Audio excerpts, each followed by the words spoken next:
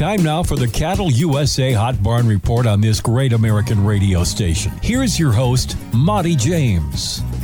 Always an honor to have Justin Tupper on the show, rancher, beef activist, and owner of St. Onge Livestock and Newell Sheep Yards in the Black Hills of South Dakota. Justin, the Black Hills Stock Show is in full swing. You have a lot going on being in the thick of it, but there's a lot going on in the beef industry this week with the Big Vote Friday on mandatory electronic ear tags for cattle, bison, and even rodeo stock. What's your feelings on this? Yeah, that's something that would be really detrimental to the industry. We've got a speed of commerce that works at this time, and absolutely would not be able to work if we had to read every tag from those, and just don't see what the use of it is. We're able to trace these animals, and if we have an outbreak of something fairly quickly, just definitely oppose mandatory ID on all animals. Absolutely. Sounds like you're out sorting cattle. I hear some cattle mooing right now in the background. That is correct.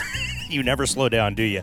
How will this affect you first as a sale barn owner and second as a rancher personally? Yeah, we're trying to, some of our big sales in the fall where we have 8,000 to 10,000 head, just impossible to move those through and read all those IDs and do it in a timely fashion where we're taking care of our customers. So that's going to be a real problem. Right. Now, the vote will be Friday at the NCBA board meeting in Orlando. The consequences will affect sale barns, feedlots, of course, ranches. What if the afflicted just say no and refuse should it pass? Yeah, and I think that's what we'd have to do because, again, it's just absolutely not feasible to function doing that. And if everybody doesn't do it, then you aren't gaining anything anyway. And I don't think there's any way you could get all of them to do it. So some of them just physically can't. There's lots of those small producers, and then that's who it's going to affect the most is those small producers that don't have the facilities or the manpower to put all those tags in. Right on. Now, cattle market in the beef belt is on fire. You sell cattle from prominent ranches in Montana, Wyoming, Nebraska, and the Dakotas. Where do you see the market going from here, Justin? Well, we're the eternal optimists in the cattle industry, and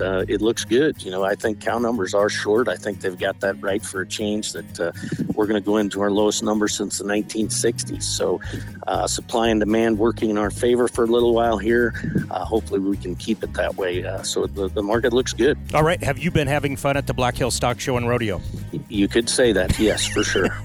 Yeah, we'll be down at the Black Hills Stock Show. I'll be in my U.S. Cattleman's booth. They got to start with the rodeo tonight, so lots going on. Right on. Well, I'll let you get back to the cattle. Justin Tupper, St. Onge Livestock, thank you for being our guest today on America's Hot Barn Report. This breaking beef news brought to you by Stockman's Livestock, Lemon Livestock, North Platte Stockyards, St. Onge Livestock, Platte Livestock Market, Tri-County Stockyards, Torrington Livestock, Creighton Livestock Market, Bassett Livestock Auction, Mobridge Livestock, Ogallala Livestock Auction Market, and Presho Livestock. See, the whole world is out to get me today.